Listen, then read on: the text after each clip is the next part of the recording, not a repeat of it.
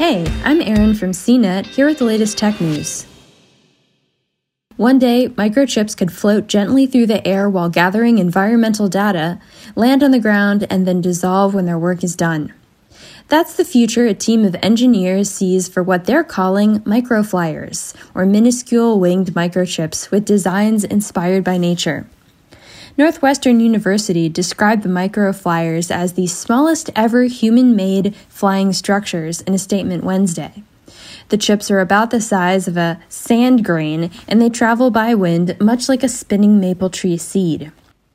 John Rogers, co-author of a paper on the microfliers published in the journal Nature this week, said, "Our goal was to add winged flight to small-scale electronic systems with the idea that these capabilities would allow us to distribute highly functional, miniaturized electronic devices to sense the environment for contamination monitoring, population surveillance, or disease tracking." The winged, propeller-like design of the microchips means they fall slowly and can ride the wind. That gives them lots of time to collect data on the way down. The team said they can be equipped with miniaturized sensors, antennas, and even data storage.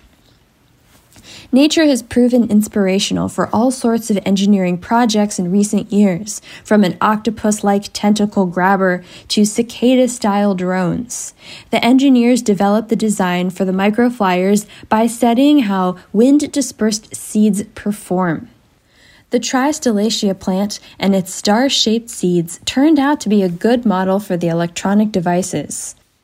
Rogers said, "We think we beat nature, at least in the narrow sense that we have been able to build structures that fall with more stable trajectories and at lower terminal velocities than equivalent seeds than you would see from plants or trees."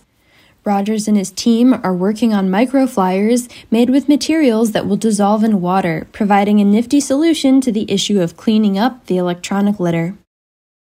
For more of the latest tech news, visit cnet.com.